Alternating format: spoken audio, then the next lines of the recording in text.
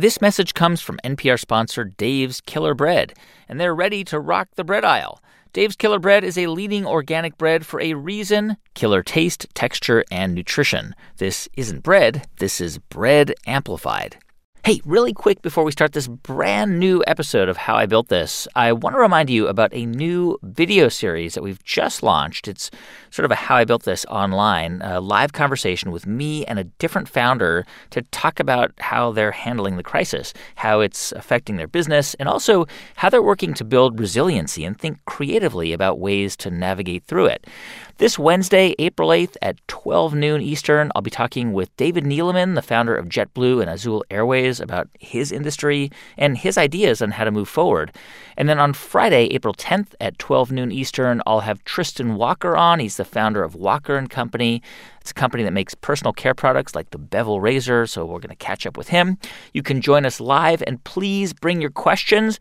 Those conversations all happen at facebook.com/How I Built This. You do not need a Facebook account to watch it, so just go to facebook.com/How I Built This. Again, that's this Wednesday, April 8th, with David Neeleman at 12 noon Eastern, and then Friday, April 10th, with Tristan Walker, also at 12 noon Eastern.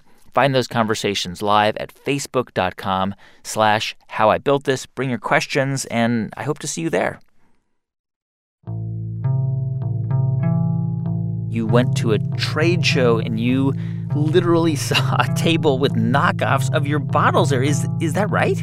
Yeah, so not only were there Swell bottles at this trade show, but the Swell bottles had won an award and had a ribbon on a display case at the trade show. Was it the same logo with the S''well? Yeah, it was the same logo, and it had the trademark symbol on the side of it. What was your first reaction like?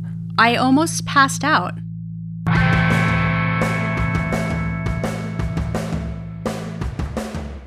From NPR, it's How I Built This, a show about innovators, entrepreneurs, idealists, and the stories behind the movements they built. I'm Guy Raz, and on the show today, how Sarah Kauss turned the humble thermos into a sleek accessory called Swell and watched her business grow by the tens of millions of dollars.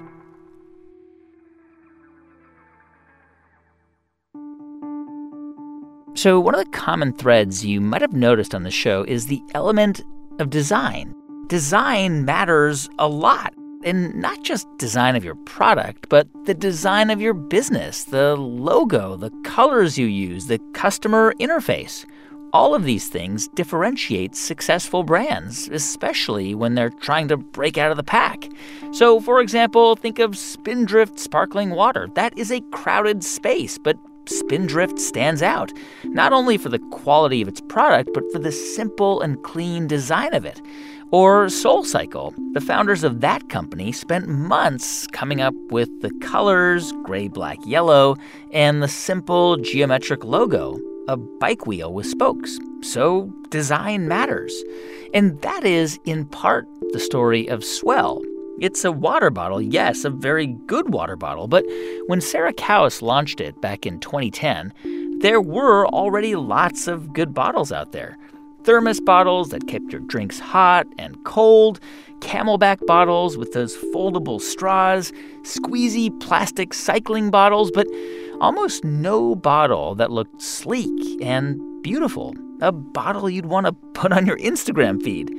And that was Sarah Kauss's great insight. That is how she broke through the pack.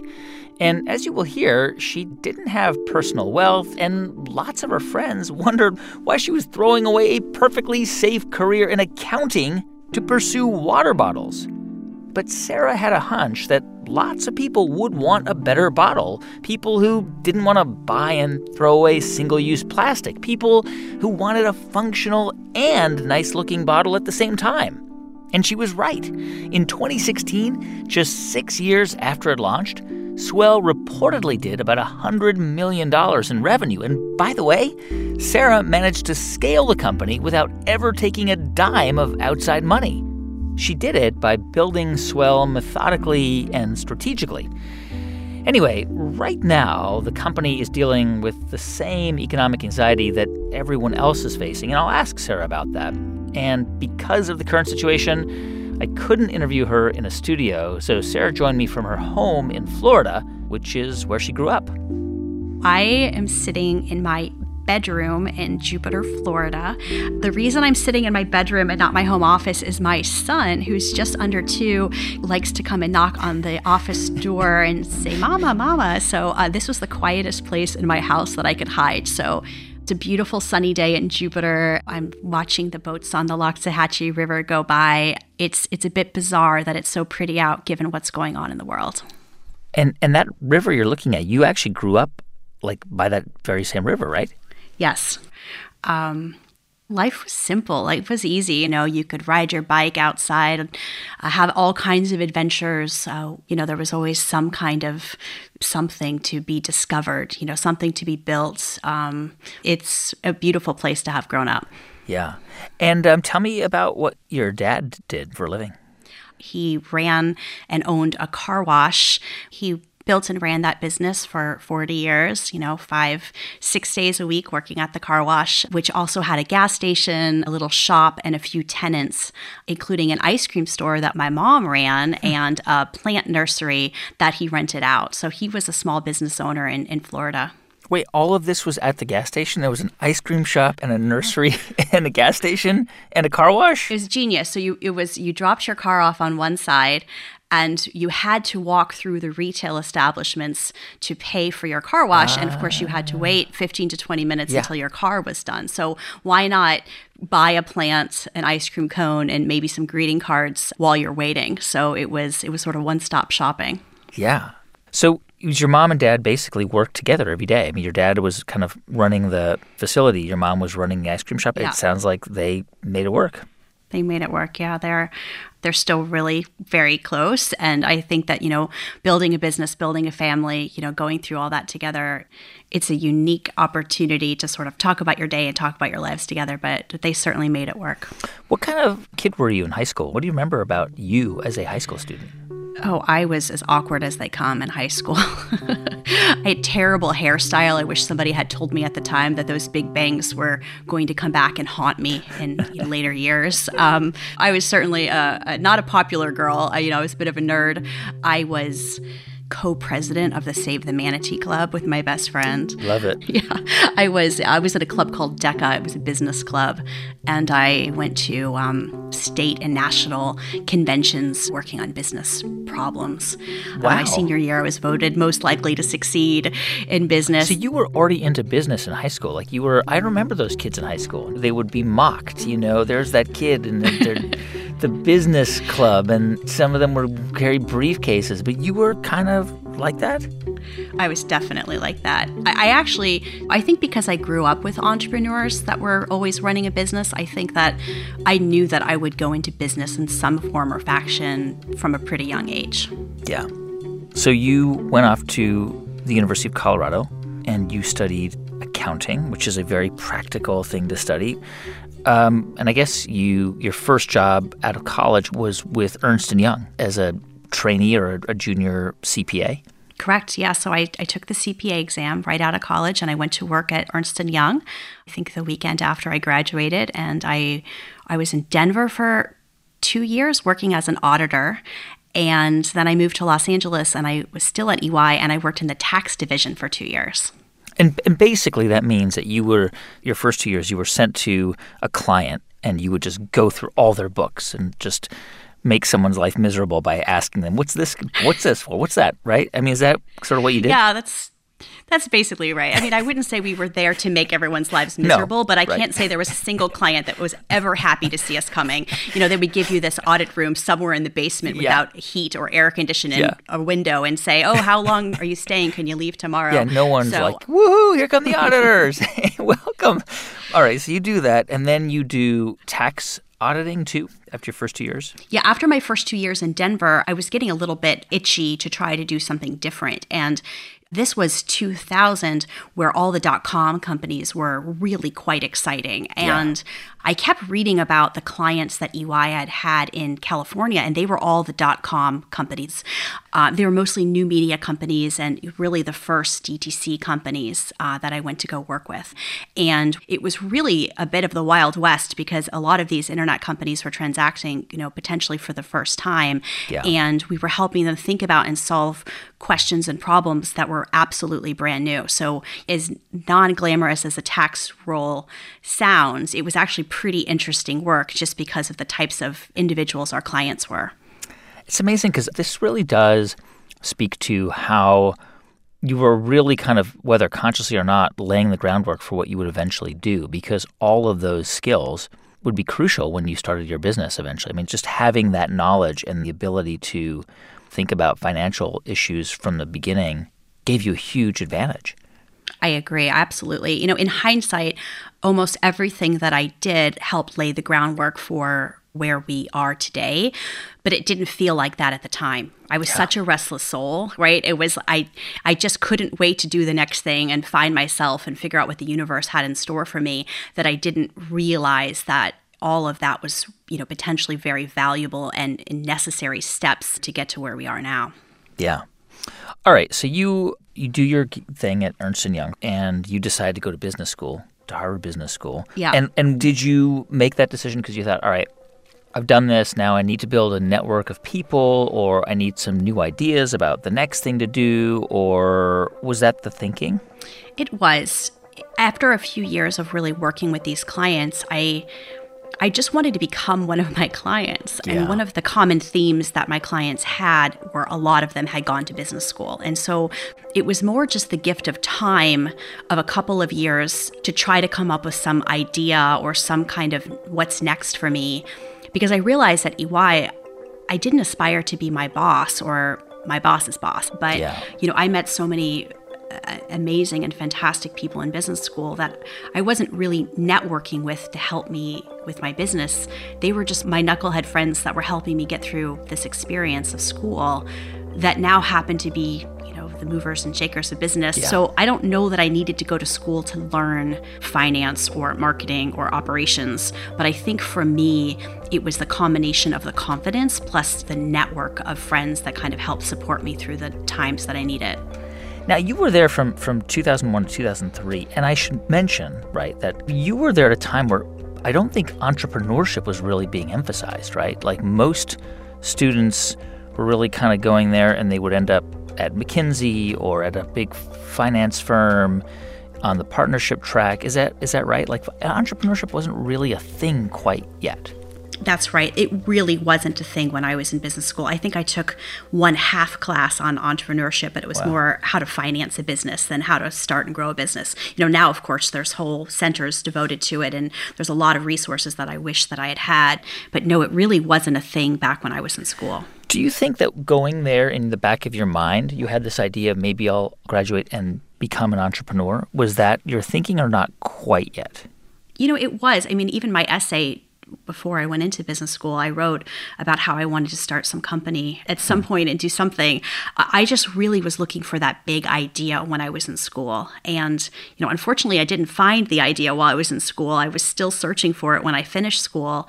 I was actually at HBS during the time of September 11th. So the economy took a real change from the time when I started in 2001 to the time when I left in 2003. Yeah. So you finished in 2003, and what did you do when you graduated? Oh, I had a really hard time finding a job when I graduated. So myself and just a couple of my friends, we actually wound up staying at Harvard Business School, and the school created jobs for some of us. So you're working in a position that, quite honestly, I was making less after business school than I did before. You've got a massive amount of student loans, and you also just don't know when the economy is going to get better. And it was a really strange and difficult time for myself and a couple of my friends that wound up basically kind of sticking around and not finding our next step. All right, so you get a job at working at HBS for a while, and then I guess eventually you got a job with a real estate development firm? I did. So my previous roommate from before business school, when I worked in California, she said, well, there's an interesting job at my company. I know you have no real estate experience, but they're looking for someone. And I was able to talk my way into international real estate development role for a number of years, helping to build big private partnerships for mostly laboratory buildings for scientists. Huh. Tell me about your state of mind then. Were you happy? Was your life interesting? Were you thinking, all right, I'm on the right track now? I was really unsettled at the time. I liked my job. I liked the people. But professionally, I found myself sort of really wondering, was this all that there is? I certainly was finally, making a pretty good, normal, decent salary, being a VP at a public company. I had some stock options that, would vest over time and, was obviously helping me with my savings account, but, helping me pay off my loans. I sort of started to get a little bit itchy, almost the same way that, when I was at EY, I knew that I didn't want to become my boss's boss. Yeah. It was certainly a really interesting challenge to see if I could figure it out. But it wasn't necessarily the thing that was making me feel really excited about my career. And you were living in New York at the time, by the way? I was. My company had put me up in a month-to-month rented apartment because I was doing a real estate project there. So I was really living a nomadic life. Right. They put me up in a studio apartment there. So did you have time to think about, or did you make time to think about what else you could do? Did you talk to people about it, or did you kind of keep it inside? I kept it inside. I would say that from the outside, everyone thought that, things were going pretty well. I think I was at the point in my life that I didn't want to whine and moan about. They seem to be high-class problems about, I'm not feeling fulfilled. But I was working so much, and I wasn't really making the time to think about what came next. I almost had to go on a vacation with my mom and really step away from the day-to-day of my busy life to even have any type of, reflection time. I literally had to get outside of my own life, in a place that required you to put your BlackBerry at the time away and not be so focused on, the next ping that you're going to get on your email, because I wasn't really making the time to think about my own personal situation and what came next. All right. This is an important moment because I think it's around 2009. You and your mom go on a vacation, a hiking trip to Arizona. I guess your mom had been cancer-free and was celebrating. Yes, it was a really big, exciting moment. My mom had breast cancer and was so brave and so strong and really got through it to the other side and was done taking all of the horrible medicine. And we said, if you can just get to the other side of this, we're going to go away and have a fancy spa vacation. So we went off to Tucson, Arizona, and it was one of those moments that, because we were celebrating her health and really having those deep conversations and those thoughts about, life, you get one, and, what are you going to do with it? And, how do you want to spend your time and what's really important? And my mom started it and she said, if I had to do it all over again, I would have been a painter. Wow. She said she loved to paint and she taught painting classes in high school, but she wanted to have a career and raise her family, and she studied something else and she did something else. And she said, now that I got through this cancer thing, I'm going to take painting lessons. And she said to me, what is it that you've always wanted to do? And don't wait for a health scare. Don't wait for, until you get my age to go do it. What is it that you wanted to do? And wow. It all came out of me just in that conversation. All right. So you're on this hike. This is intense, man. I'm like, your mom survived, like she's telling you all these things and you're like, oh my God, you must have been crying a lot and laughing. Like it must have been super intense, because this is really the beginning of what would be the rest of your professional life. What happened on that hike? It was one of those things, Guy, that it was everything just came together. I just, I was walking with my reusable water bottle. So I, for many, many years, gave up single-use plastic. I think part of it was, Boulder being part of me, going to CU and, being a very environmental school. And, I grew up recycling. So I always used a reusable bottle, but it's hot in Arizona and we're hiking for a long time. And so I'm walking with this metal bottle on a hot day and drinking hot water. So the first thing that occurred to me is, wouldn't it be great if somebody invented a water bottle that actually kept things cold?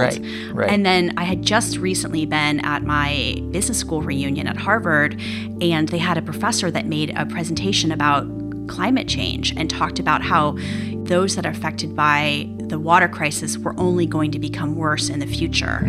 And so I had this idea on the hike that if there was a company that was creating a better water bottle and you tried to tie it to a social mission by working on plastics and climate change and educating people about the water crisis, it could be really interesting to do something good while doing something good.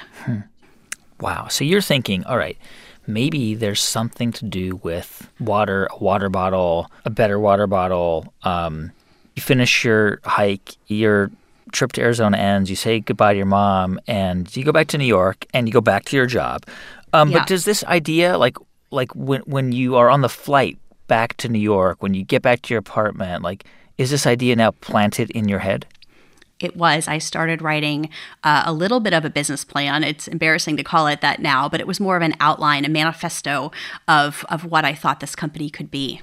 And what did you write?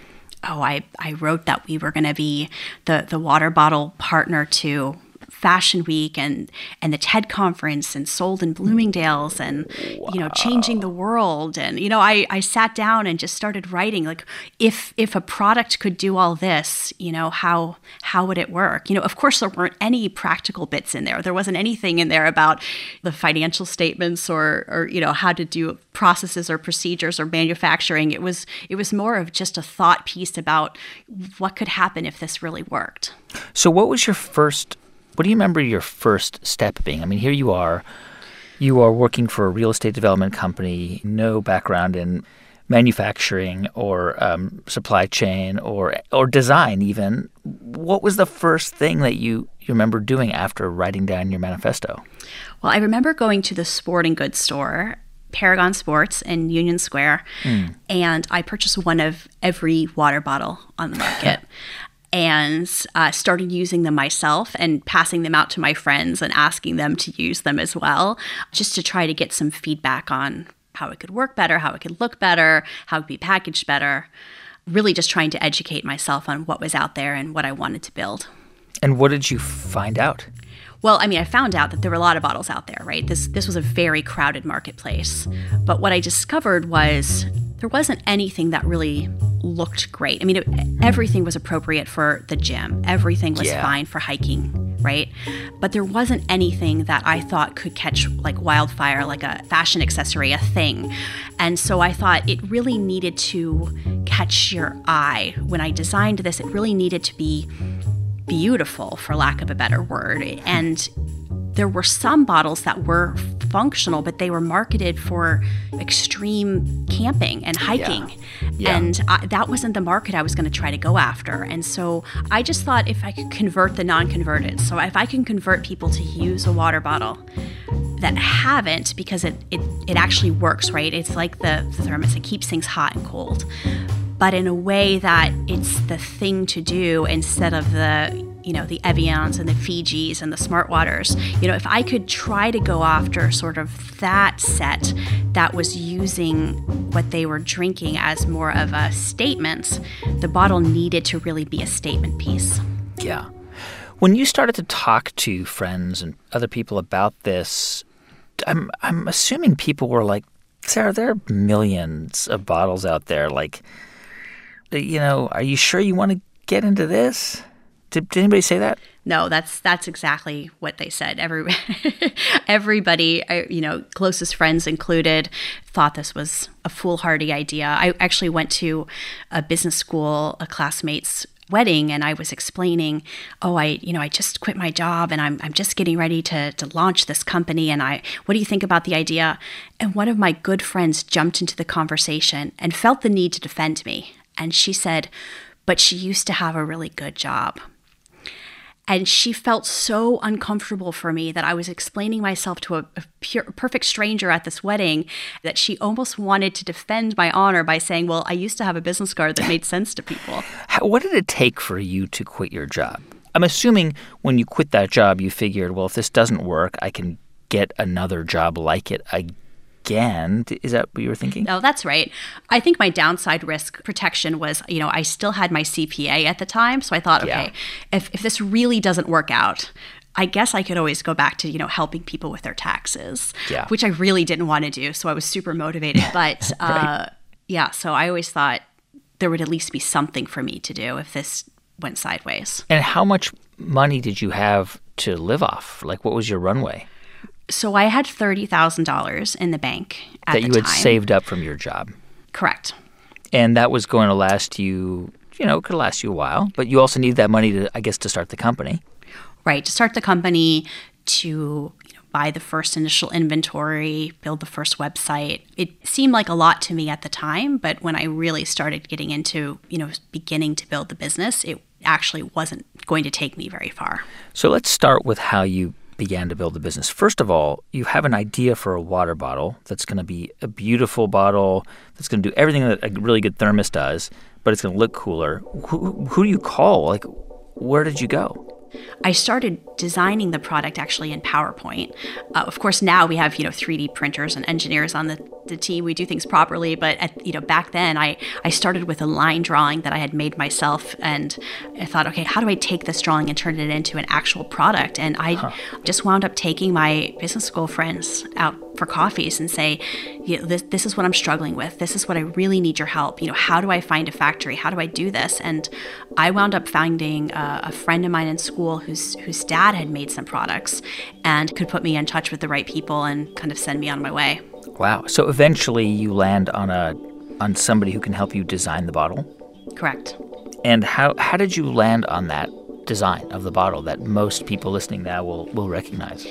I wanted it to be really classic and really simple. I wanted it to be something beautiful and iconic enough that could be sold in the MoMA store, but I didn't want it to be like the ones in the sporting goods store with, the carabiners on the top and, right. the neoprene on the side and the neon colors with the reflective tape. And I just wanted it, the whole idea was just to try to encourage people to drink tap water and not to use so much plastic. And so I wanted it to be as sleek and elegant as possible. And so I really just tried to make it functional more than anything.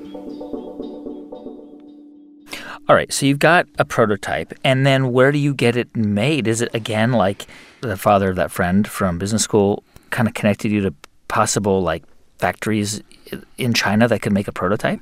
Yeah, so I actually originally really wanted to make the bottle in the U.S. and spent a fair amount of time reaching out to factories in the U.S. and I couldn't find anyone that was interested in working with me.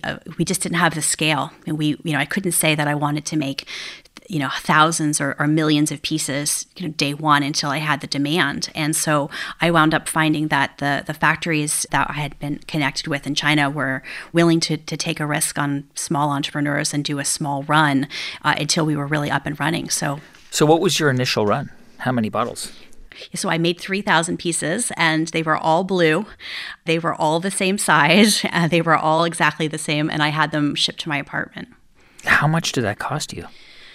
Oh, it was the majority of my savings at the time. I bet. I actually convinced the factory to let me do a 50% down payment and a 50% payment 30 days later. So that helped a little bit. But I had a bit of a fire under me to sell. And the name Swell was on the side? The logo and everything was printed on it? Yes. How did you come up with it?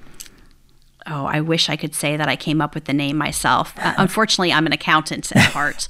So I actually originally named the company Can't Live Without It because I thought you can't live without water. Yeah, I thought I was a genius. I actually spent $1,000 on the URL can'tlivewithoutit.com. And which is available if anyone's interested. It turned out that was a terrible name for a water bottle company because I actually hired a team to help me build the first website, and I had them sign an NDA, and I tell them my big top secret, idea for starting this water bottle company that's going to change the world. And they said, okay, what are you going to call it? And I told them Can't Live Without It, and they just started laughing just like you did just now, Guy. And they said, we like you. And we're going to tell you this, no one's going to buy this product if you call it Can't Live Without It.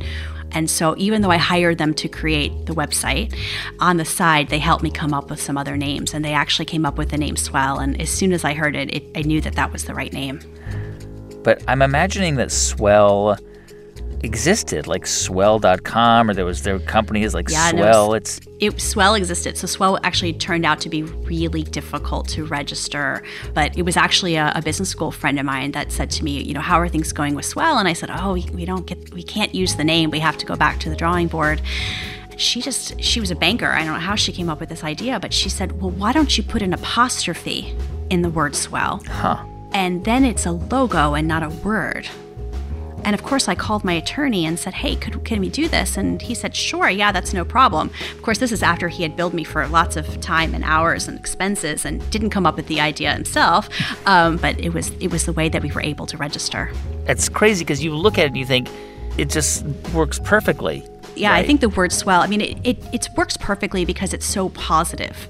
It's so old-fashioned of a word, and the idea of swell is so old-fashioned. I was trying to harken back to the time that people weren't walking around with plastic water bottles, and they were drinking water out of the tap or their filter at home. And the fact that we build wells for people, we bring clean drinking water to people in need, so the fact that we're separating the S with the word well sort of leans into the mission of what we're doing. It's everything that I was looking to do sort of wrapped up into a word, which it turned out quite lucky for us. All right. So it's 2010. You are in New York, living in New York still. Correct.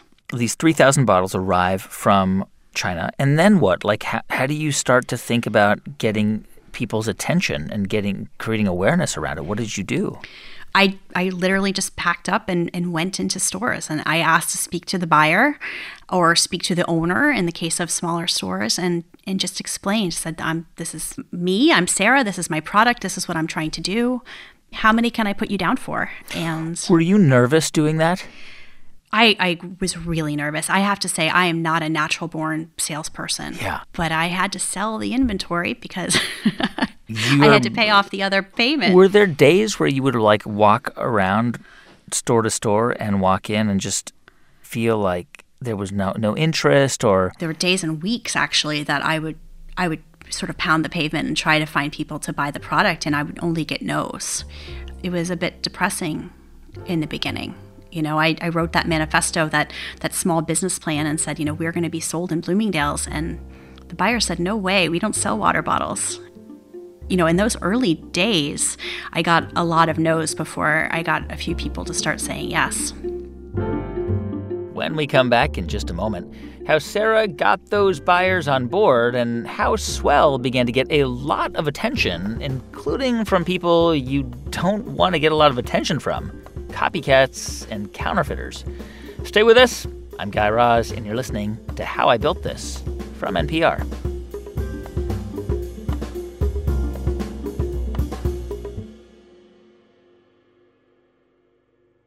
Support for How I Built This comes from 3M, helping to protect those on the front lines every day.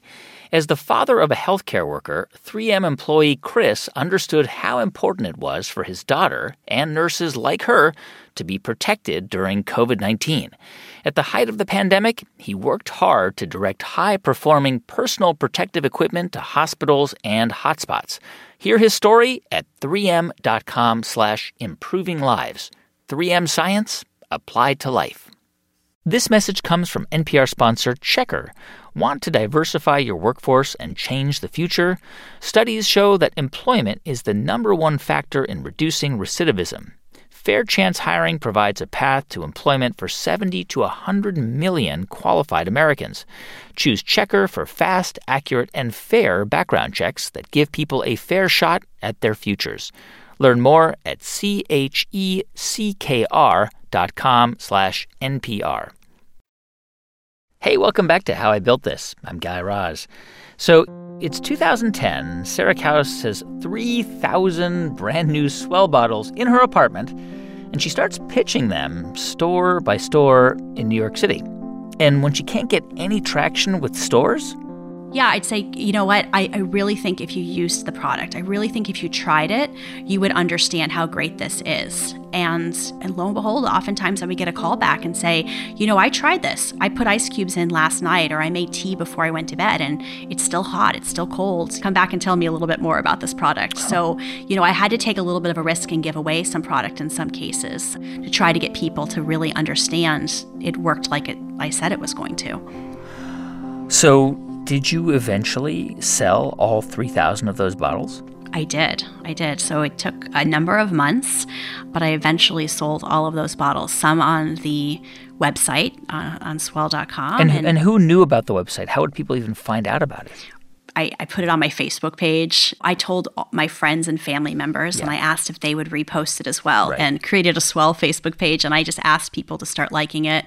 I also started to reach out to the press at that time as well, myself. How did you do that?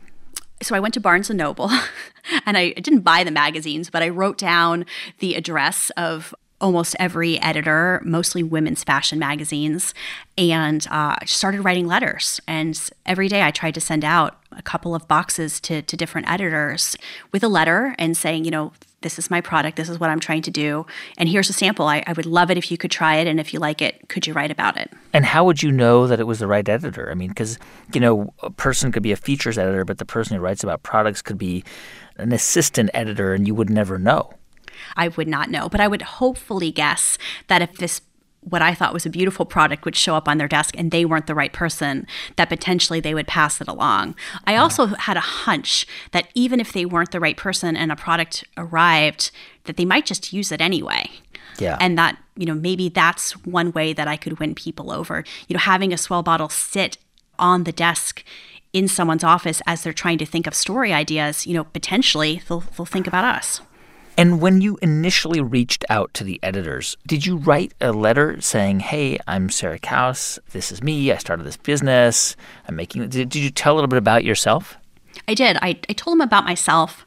I told them about what I was trying to do. I talked about how much plastic was in the ocean.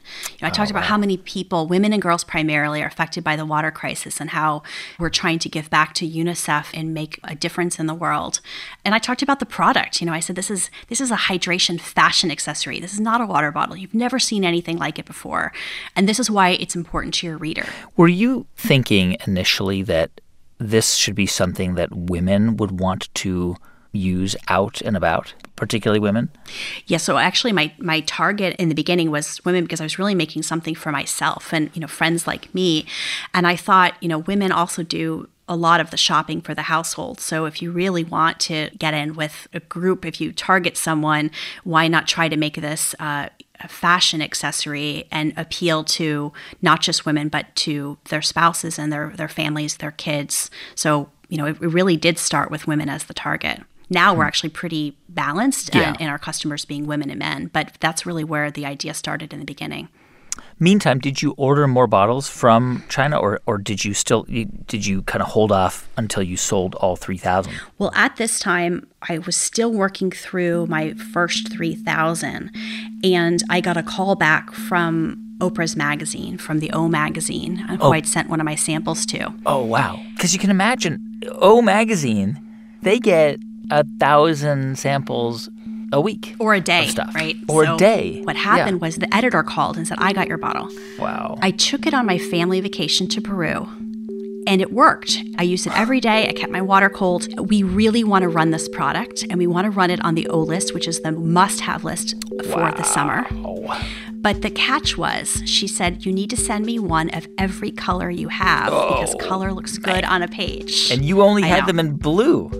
I only had blue. And of course, I still remember what I said. I said, well, I'm standing in the warehouse right now. Which was what, your apartment?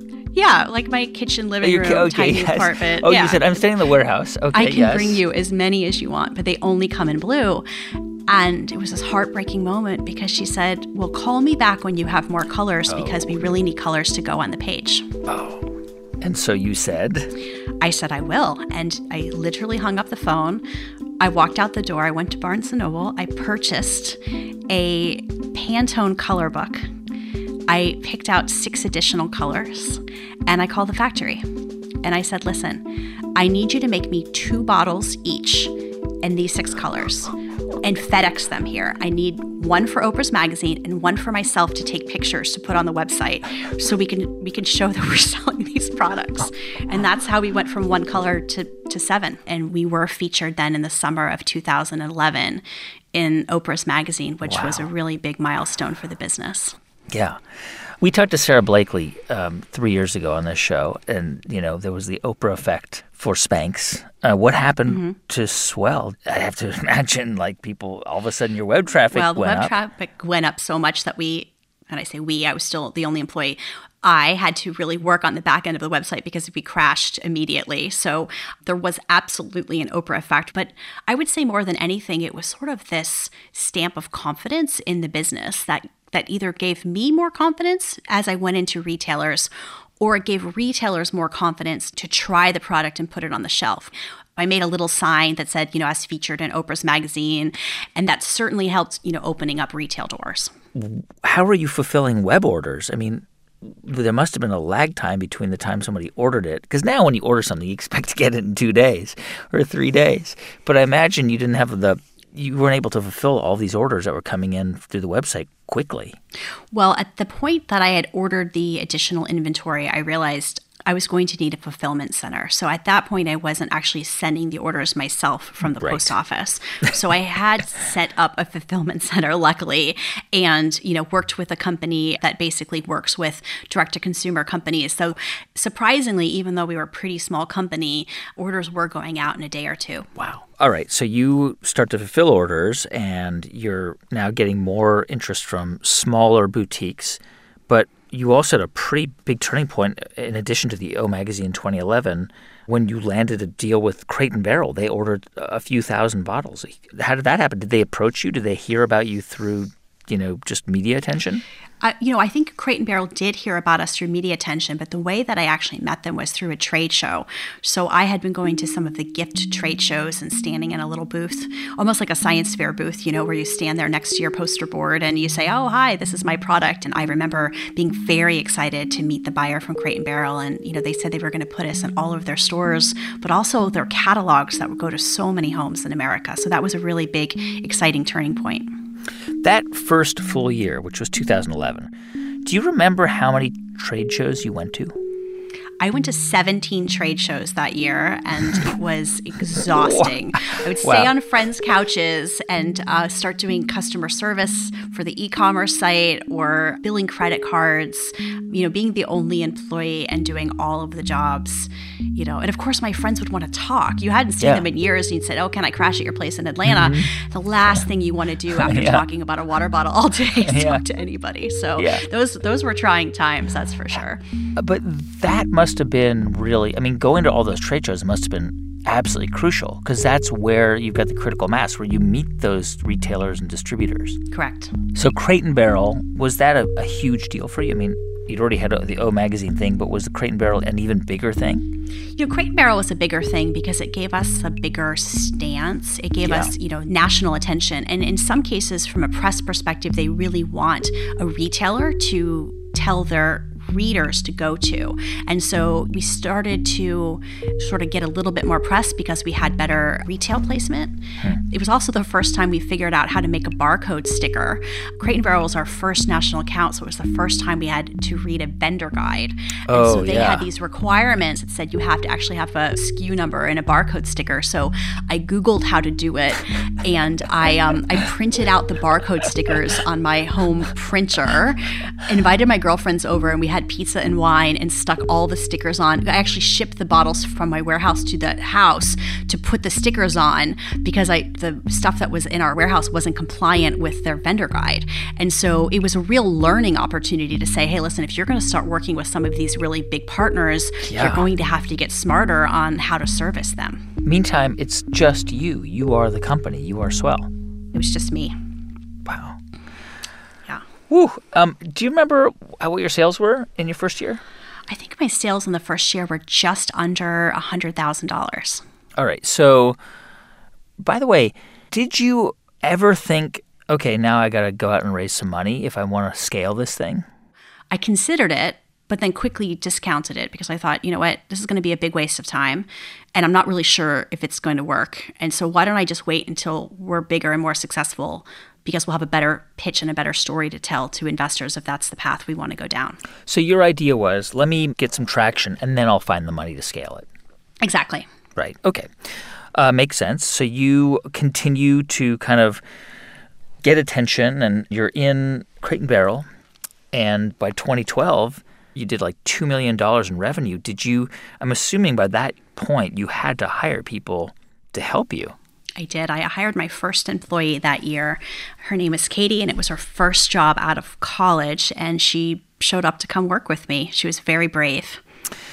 I remember the first time I really sort of noticed a Swell bottle was at the TED conference in 2013. Was that a deliberate strategy in your mind? Like, let me put these in the TED bags because you have to, right, it's a barter system. Like, TED is not really buying them from you. TED does not buy it. It's right. a donation. It's a donation. It's an expensive, very. 2,000-3,000 people that go every year. And so, but it was very deliberate because as you can imagine, being as scrappy as I was starting Swell, I didn't have a marketing budget.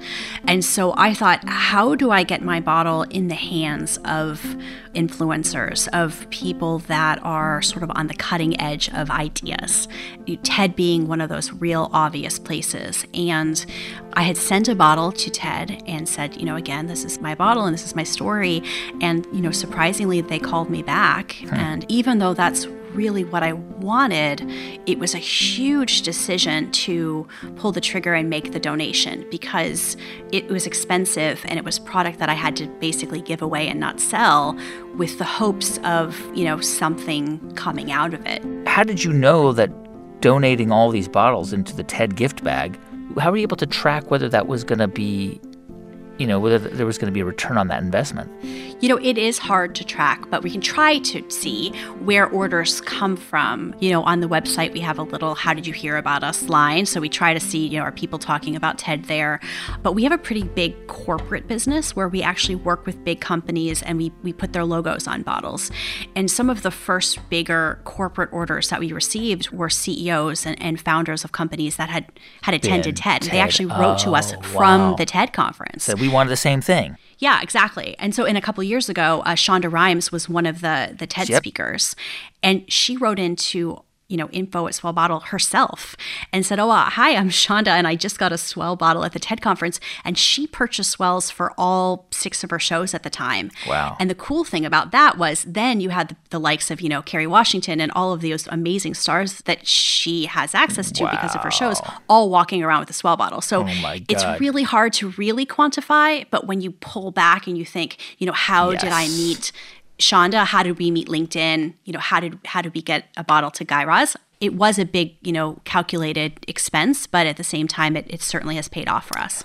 Now, I read that like a year after you started Swell, you went to China to go visit the factory that was making the bottles for you, and then you went to a trade show in Hong Kong, and you literally saw a table with knockoffs of your bottles there. Is that right? That is a true story. What happened? Yeah, so I had gone to so many trade shows, over the first year, and here I am in Hong Kong, and I saw a big, promotion for a trade show, and I thought, great, I spend all my free time at trade shows now. Why don't I go check out this show and see what it's like?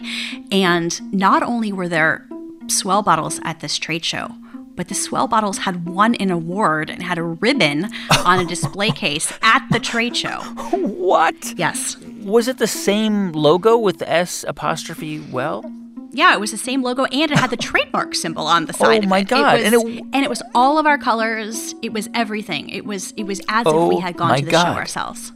Yeah. Oh, my God. What was your first reaction? Like, what's going on? Like, I almost passed out. I couldn't believe it. And I was there with my boyfriend at the time, who's now my husband, and luckily he kept his wits about him and went over and started talking to someone standing by this, display case. What did he say? Did he say, hey, what are you doing?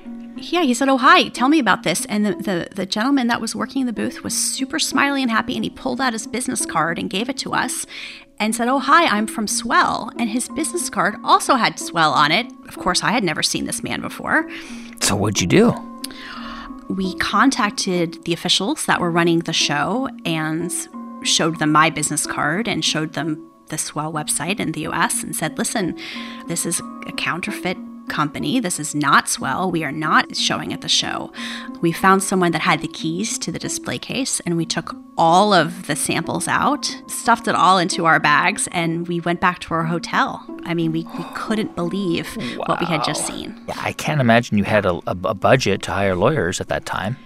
No, I mean, I had done, the initial registration of the patents and design patents and intellectual property, but certainly didn't have a lawyer on staff or really the budget. Unfortunately, we did have to hire some attorneys, and we really did have to try to get to the bottom of it to make sure that this was stopped immediately. You did eventually win a lawsuit. You received $19 million in damages against defendants that were accused of trademark infringement. These were similar. These are just knockoffs. These were counterfeiters who were making bottles and calling them Swell. Correct. So we've had a number of lawsuits, that one included, of individuals and companies that are they're making products that directly infringe upon our intellectual property rights.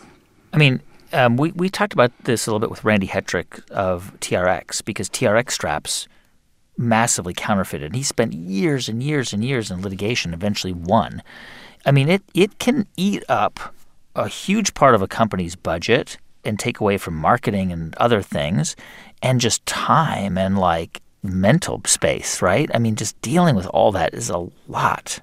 It is a lot. I mean, it absolutely affects the bottom line. I think it's hard to quantify, but I think you're right. I think more than that, it's the brain space. It's the opportunity cost of time when you have your time and attention, or your team, or the fact that you're spending money on legal and not on product development or marketing. It really creates a lot of stress and strain on the organization. It also creates a fair amount of confusion for customers in the marketplace.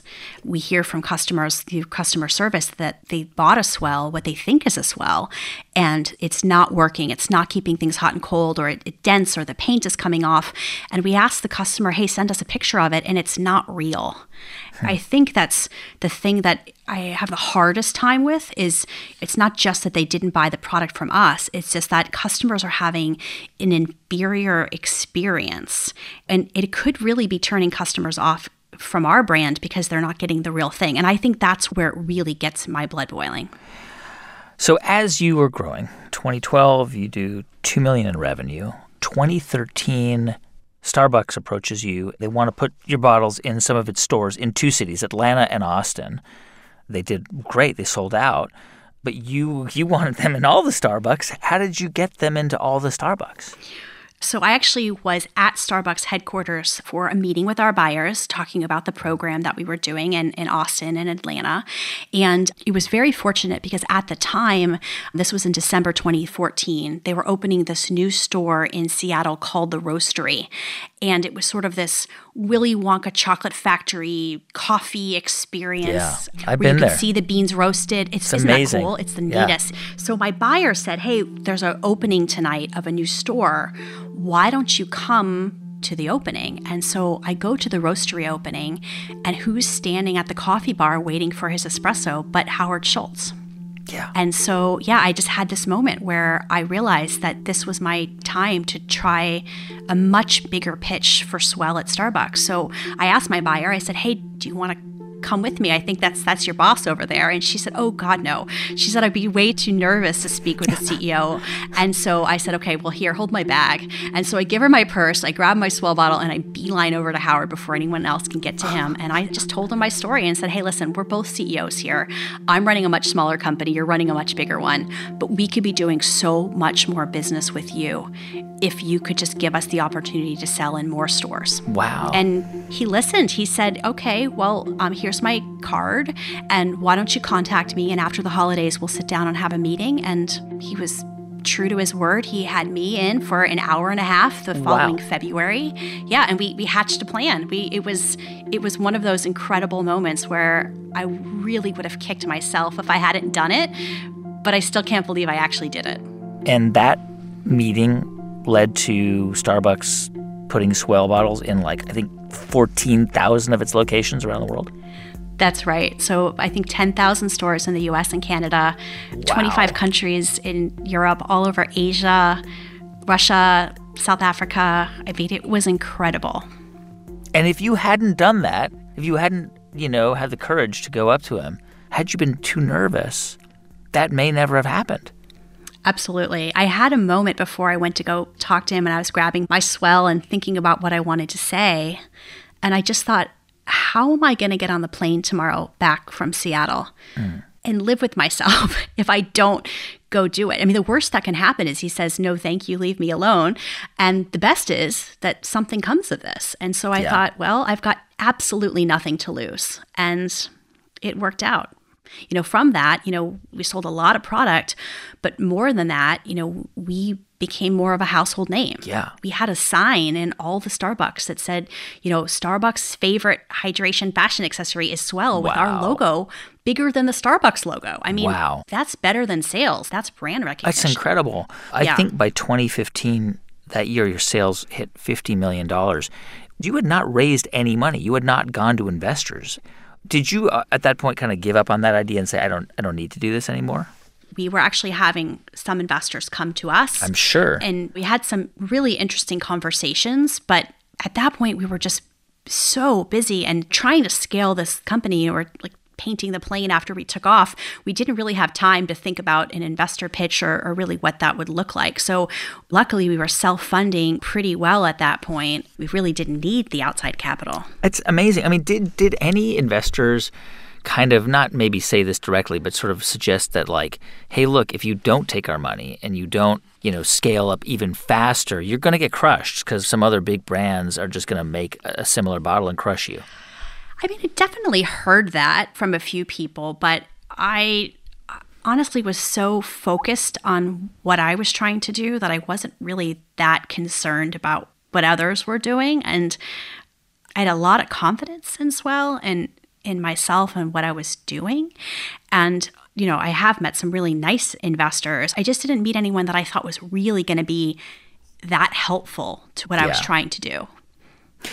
I'm curious about this idea of confidence, right? Because some people just have it. They're born with it. But I think most of us aren't. Most of us, we grow into our confidence. And confidence can come and go, right? Depending on your circumstances in life and where you are. But as you built this business and as you saw more and more people buying it, I'm assuming that your confidence grew more and more as well. I would say yes, although I think with every phase of the business, there was always something that sort of put me on the back foot. And so I didn't have time to have too much swagger or overconfidence because there was always something that I could have done better, or I should have known, or, a person or a process or a system that needed to be upgraded. And so, I think where I really have come full circle on the confidence piece is being able to admit that sometimes things aren't working perfectly, and to be able to be honest about that imperfection and ask other entrepreneurs or even just, other employees for advice or help. Because I think that if I had been overconfident at any step of the journey, that it might have blindsided me or the company for sort of that next big step forward on the growth perspective. So as you got to a point where your sales are huge, I mean, and you are, you got to grow the company and you got to build it out and you got to get a space. And how did you hire and what did you do? How did you manage all that chaos happening while still, with all that growth? It was chaos for sure. It was drinking out of the fire hose or, any one of those analogies. But it was a really interesting, fun time. It was trying to figure out, how do you get 6 months ahead of yourself instead of always being 3 months behind? But it was a lot of fun. I mean, I had a really energized, team. There was something that was a bit magical to our scrappiness that we seemed to be able to get through a lot of that chaos and make, thrive on it, really. Yeah. It's amazing that even in the last, since Swell jumped onto the scene, I mean, over the past 10 years, pretty much every airport has a water filling station. It's a common thing. Public parks have water filling stations, not water fountains, but stations where you put your bottle under and there's a sensor. And I have to imagine that Swell is part of that, right? Don't you think? Yeah. I like to think that we really did create part of this movement of people carrying a reusable water bottle. Part of why I started Swell was I was trying to get people to stop drinking so much single-use plastic. And so it makes me very happy to see so many, water filling stations pop up and so many people carrying a reusable bottle.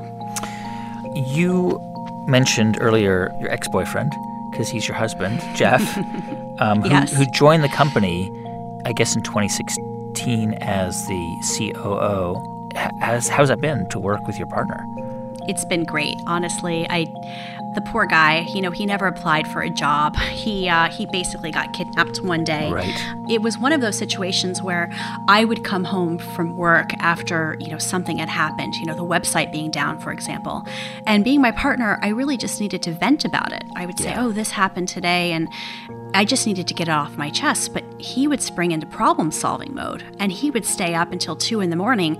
fixing the thing, fixing the website, fixing the thing, coming up with a new system for it. And so he said, listen, Sarah, why don't I come in for a half day every Tuesday and help you get in front of these things instead of you coming home after the fact? And it was one of the classic cases of escalation of commitment. That half day on Tuesday basically just escalated to, him working full time for the company. And, it's not what I would have expected having met him, after Swell was started. I never would have thought, oh, I'm going to make this guy come and work for me and fix all of my problems. But it's been so incredibly valuable for the company to have him there by my side. I really couldn't do it without him. There's no way that Swell would be the company that we are today, if he wasn't willing to sort of put his ego aside and say, listen, I'm going to drop what I'm doing to support you and your dream and your company so all of this will work. Yeah. Your business, I know you don't release financial information anymore, I think in part because of all the counterfeiters. Is that right? That's correct. I found that the more that I talked about our revenue numbers, the more that we seem to have a bit of a target on our back. Yeah. But, you still own 100% of the company? I do. Wow. It's pretty insane. It's pretty crazy, right? There are very, very few businesses that have been on the show where the entrepreneur who founded it still, Sarah Blakely is a good example of this, where they still own the entire company unless they were independently wealthy at the beginning and just had, endless supplies of cash. Sarah, I think just in the recent weeks from the time that we're recording this conversation, you stepped down as CEO. You're still the executive chairwoman, and you hired a CEO to take over. As of this recording, we're not sitting in the same room. You are at your home. I'm in my home studio, and we're living in a really crazy moment where all businesses are just, they don't know what's happening, right? There's a lot of uncertainty. Mm-hmm. So first, tell me about that. I know you're not running the company day to day, but what's going on right now with the business in this situation? I'm incredibly happy that I did bring in a CEO who was absolutely the right decision for Swell before this global pandemic, but especially now. And I'm following the leadership of the CEO who started, just 6 weeks ago. So it's not the transition I was hoping for him. But, in trying times, that's when leaders step up, and he's doing an incredible job. Well, this really is a moment that's going to test every single business in America, small and large, and there's so much unknown about what's ahead. But how are you thinking about your business and about kind of staying resilient as best as possible? I think it's probably fair to assume you are, like every other business, you're going to take a hit. People probably aren't going to be buying your products for a while. It's possible. It's very likely. So what are some early kind of creative ideas that you guys are coming up with to build some resiliency into your business? Mm-hmm. Well, I have to say these are really uncertain times. No one knows where this is going to end up, myself included. I do think that there's going to be, more pain and more disruptions before we get out on the other side of this, unfortunately.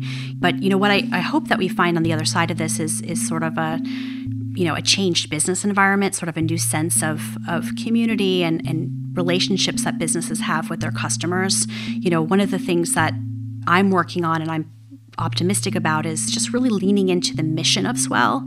And I think one of the things that we'll be left with on the other side of this is really how, COVID-19 or otherwise, we're all intertwined and we're interconnected, and that my actions and your actions matter for our communities. Our key messaging is really like, how can Swell be your companion at home right now? We're trying to have a sense of humor about it, video conferencing and trying to do your at-home workout while you're homeschooling your kids and, trying to be the cook. And, we're trying to say we've got products to help you. But at the same time, can we be this place to kind of keep you healthy and happy while you're staying home and staying positive? But we know that all of our retailers aren't going to make it through this time. We're just trying to be supportive.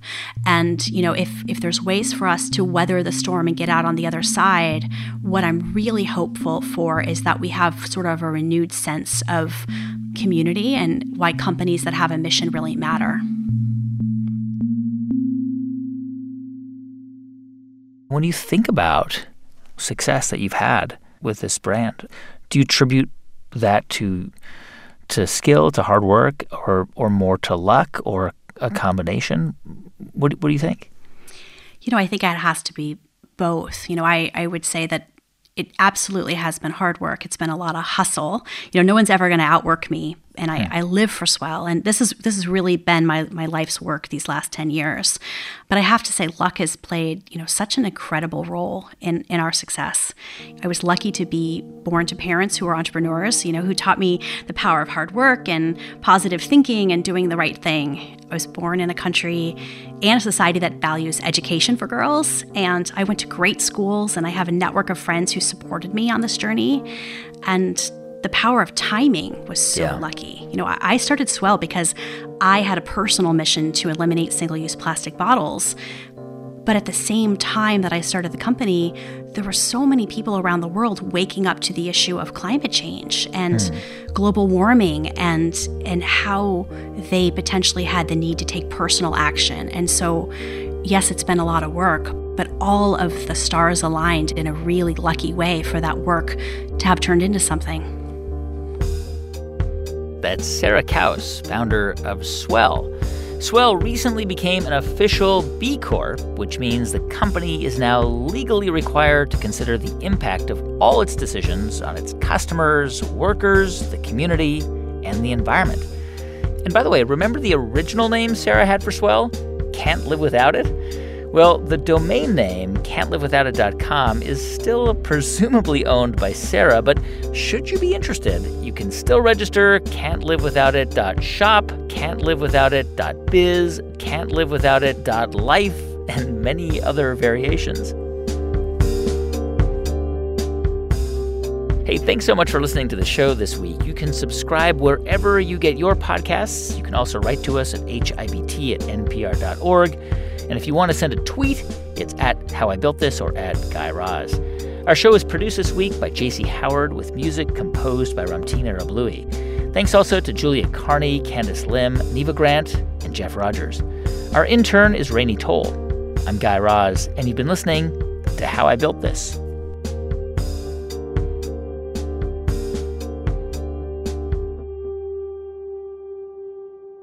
This is NPR. We live in a world, a country, and a moment in time where there's so much important news, and it is constantly changing. That's why Up First is here for you. It's NPR's daily morning news podcast. In about 10 minutes, you can start your day informed. Listen to Up First on the NPR One app or wherever you get your podcasts.